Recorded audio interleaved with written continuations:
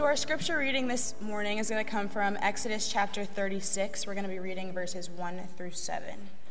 So Bezalel, Oholiab, and every skilled person to whom the Lord has given skill and ability to know how to carry out all the work of constructing the sanctuary are to do the work just as the Lord has commanded. Then Moses summoned Bezalel and Oholiab and every skilled person to whom the Lord had given the ability and who was willing to come and do the work. They received from Moses all the offerings the Israelites had brought to carry out the work of constructing the sanctuary. And the people continued to bring free will offerings morning after morning. So all the skilled workers who were doing all the work on the sanctuary left what they were doing and said to Moses, "The people are bringing more than enough for doing the work the Lord commanded to be done." Then Moses gave an order, and they sent this word throughout the camp: "No man or woman is to make anything else as an offering for the sanctuary." And so the people were restrained from bringing more, because what they already had was more than enough to do all the work. Let us pray. Dear God, we thank you so much that you brought us here together to praise your name and to worship you. You are the provider for everything that we have, Lord, and for that we are so thankful. Now that we're entering this time, we ask that you open our hearts, open our minds, and let the words that Simon has prepared for us be of you and be of your Spirit to help us grow our communities, grow our faith, and to grow closer to you. In your name we pray. Amen. Good morning. My name is Simon Campbell. I'm the Director of Worship and Technology here at Marion Methodist. And we're continuing this series about the freedom movement here at Marion Methodist. And many of you have been involved in classes, including myself, looking at what it takes to achieve financial freedom in our lives. But it's also important for us to understand what that freedom is for. It's important for us to understand what that freedom is for. And that's where we are in our scriptures today. We're talking about the story of Bezalel and Oholiab. And this is an opportunity for us in their story to see our story. You see, at first, Bezalel and Oholiab seem like just insignificant mentions in the overarching narrative of Scripture. But if we believe what we say we believe about Scripture, we can't say that, because all of Scripture is God-breathed, deep with meaning for every time, every place, and every culture. And so the story of Bezalel and Oholiab shows them finding the answer to that question, what is our freedom for? And can help us as we seek the answer to that question for ourselves. Bezalel and Oholiab were born into an enslaved society. The people of Israel were under captivity. They were in slavery under the empire of Egypt for generations. And Bezalel and Oholiab were born into this circumstance, into this culture. And despite having very few rights and almost no social advantages, they became skilled craftsmen. But all of their ability, their skill, all of their knowledge did not benefit them. The work of their hands went to build other people's wealth, their kingdoms, their palaces. And for Bezalel and Oholiab, freedom seemed impossible. The odds are completely stacked against them. But God, through the miraculous wonders mediated through Moses, freed the Israelite people from slavery. And the Israelite people had the chance to see God demonstrate his power in so many ways, but the people didn't really know him. The people didn't really know God. They saw his wonders. They saw a plague of frogs and of locusts to devour crops and force the hand of Pharaoh. They saw the whole river Nile turn to blood. They saw the waters of the Red Sea part before them so that they could walk through on dry land. And they saw those same waters swallow up Pharaoh's army. They had seen the wonders of God, but they didn't really know him. Because after generations of slavery, their connection to their ancestors and to the God of their ancestors, Abraham, Isaac, and Jacob, there was little memory left. And now that they are freed, they're not quite sure what that means, what their freedom is for, because they don't have the benefit of our perspective, right? They don't have the benefit of seeing all that has been before and how this was pointing to Jesus and all through Christian history. They don't have the benefit of that perspective. They have no law. They have no Jesus and little connection to their history. So their question is, who is this God and what is this freedom for? And these questions begin kind of inching into their mind because they've been wandering through the desert. They've seen God every morning scatter delicate bread upon the ground for them to eat. They've seen these clouds of quail coming every night into their camp for them to kill and eat. They've seen in the middle of the desert, God through Moses split a rock open and water come pouring out. But the questions start to roll in their minds. What if the manna just doesn't show up one morning? What if this pillar of cloud that we've been following each and every day just suddenly disappears? The Israelite people are wanderers. They have no land, no identity, no sustainable resources, and no home. And these questions point to the bigger problem, the bigger question. What is this freedom for? Bezalel and Aholiab are wanderers. They are set free, but what for? Bezalel and Aholiab, they were skilled craftsmen in Egypt. And even though they're under the enslavement of the Egyptian people, their skills were being put to some use. In the wilderness as wanderers, what good are these skills of working in wood, in fine metals, and in fine textiles? What good are they now? What is their freedom for? The people of Israel are feeling useless and lost, without identity. They were completely unsure of their future and what God wanted from them.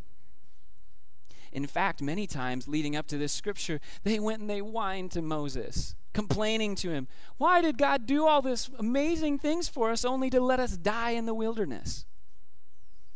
These questions were growing and growing and growing and festering in their mind. What was this freedom for? Eventually, this led to conflict. The people came to a point where this question overtook their minds. One day, Moses goes up onto Mount Sinai to receive instruction from God. And he is gone for such a long time, and the people are sitting at the bottom of that mountain with all of their questions, always wondering, what is this freedom for? And so now that many of them are convinced that Moses was gone forever, he had died up on that mountain, many of the people chose to make an idol, a statue, and offer sacrifices to it and have a grand festival and feast. Now, at first, this might seem a little strange to us.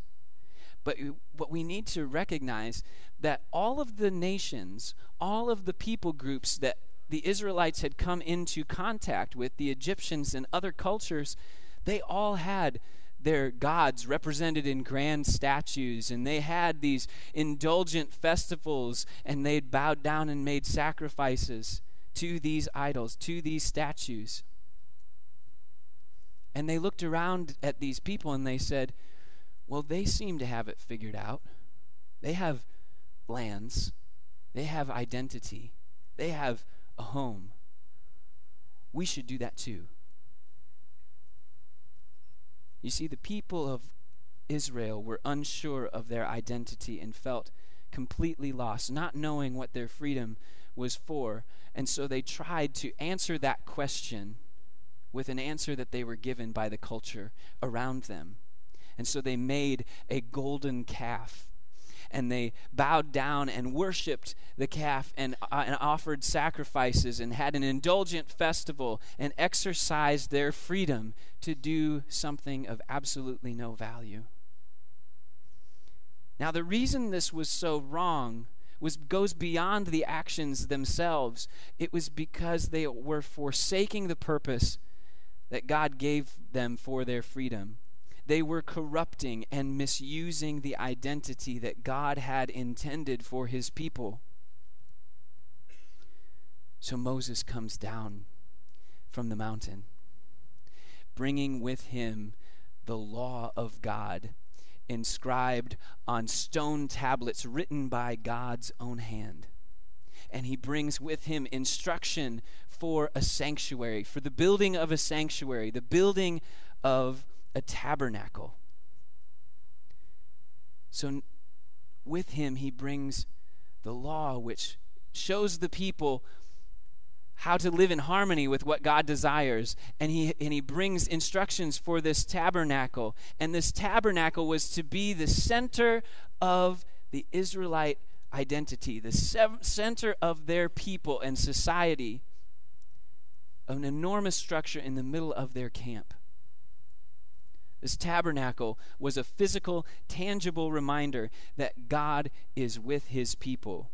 The tabernacle was to be the place where God's presence dwelled in and among his people. This was to be the place, literally, where heaven meets earth. Bezalel and Aholiab were commissioned to use their set of skills that they had been given to build this tabernacle, to build the place where heaven meets earth, where God's glory dwells. And God gave them a new identity, not just craftsmen, but co-workers with God to unfold new beauty, a new era, and a new beginning for his people. You see, God gave them instructions for what they were to build, and this was going to be a massive undertaking. And the questions arose in Bezalel and Aholiab's mind: where were the materials for this huge structure? Where were they going to find huge amounts of gold, silver, bronze, acacia wood, and fine cloth in the wilderness? But here's the truth. Everything they needed was already in the people's hands.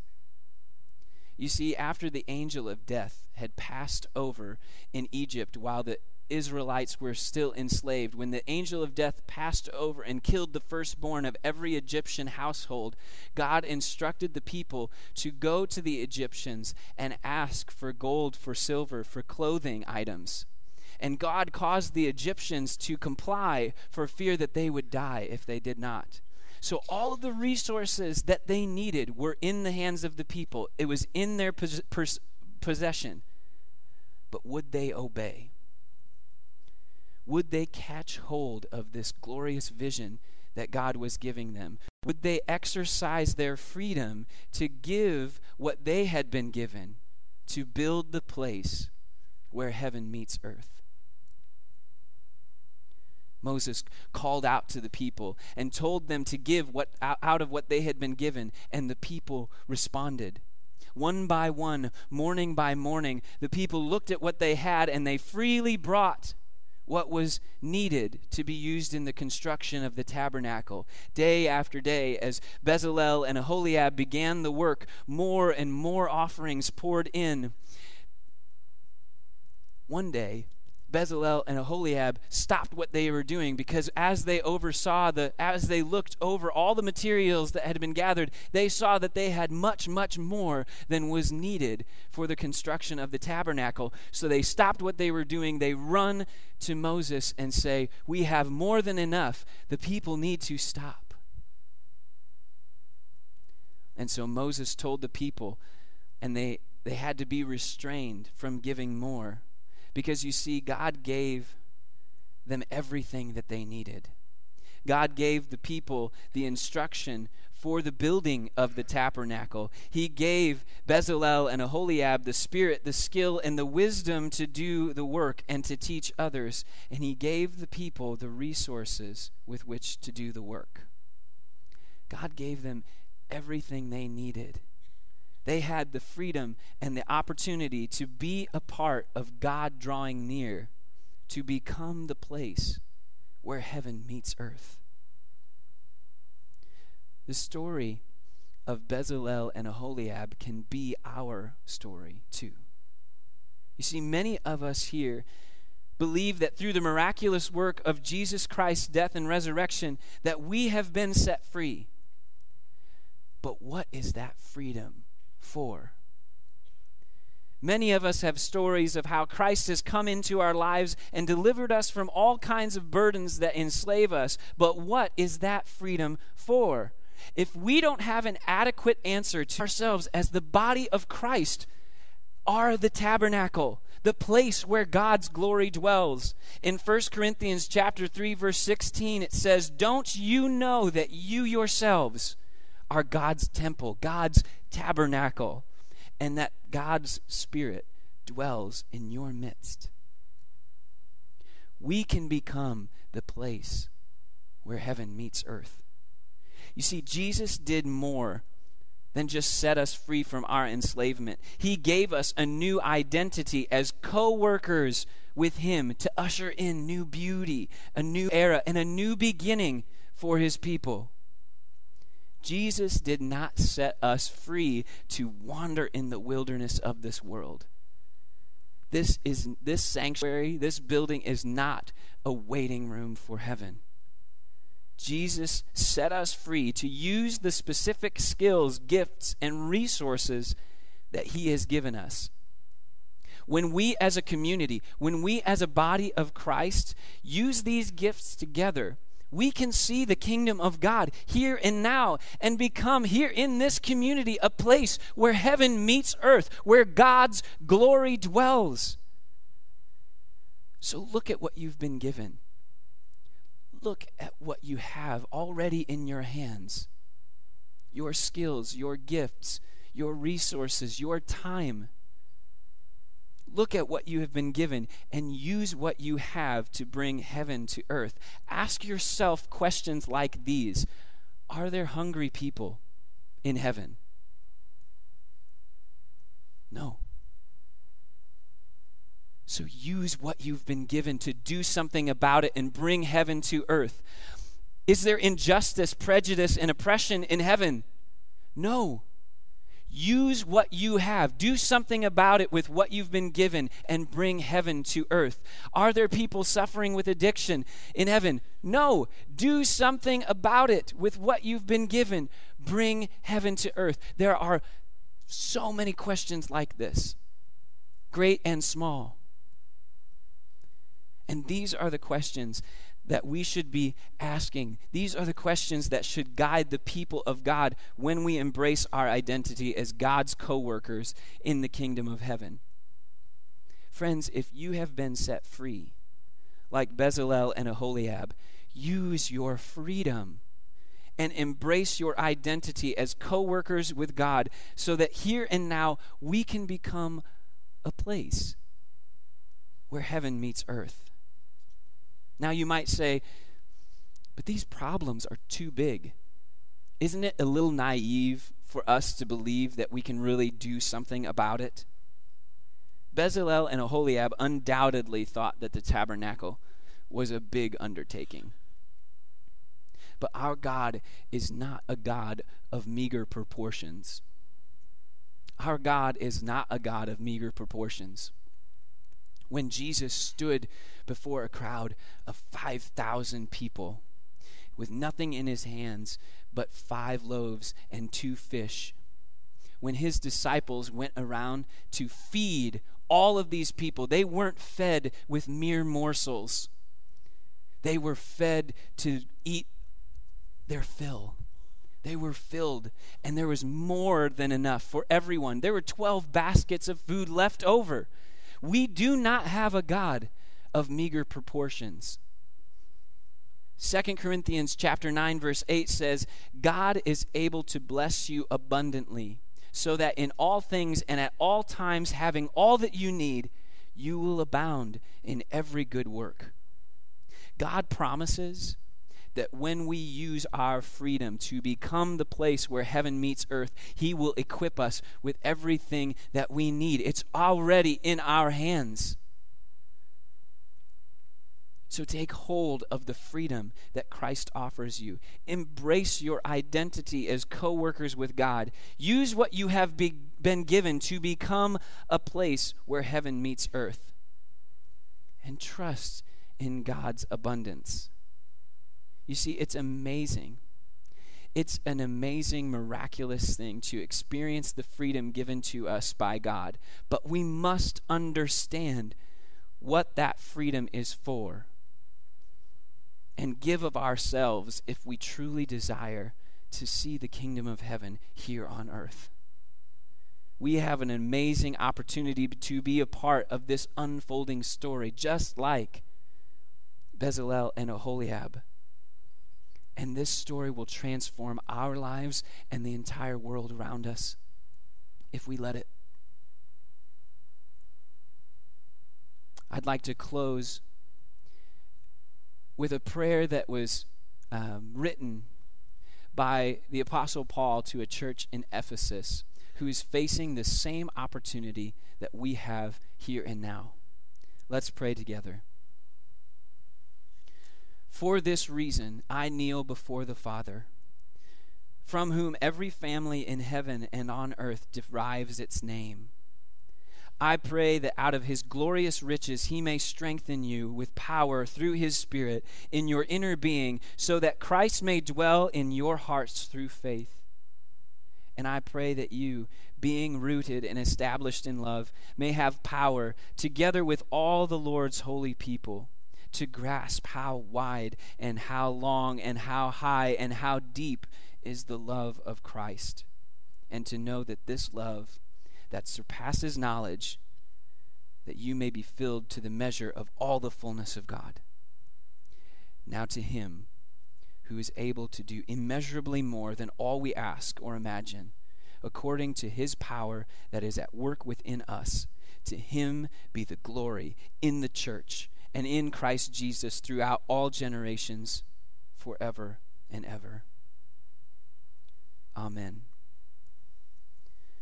We have an opportunity this morning to partner with God, to be co-workers with God, and to give of ourselves, to see in amazing ways the kingdom of heaven come to earth. So I'd ask now that our ushers would come forward and receive our morning offering.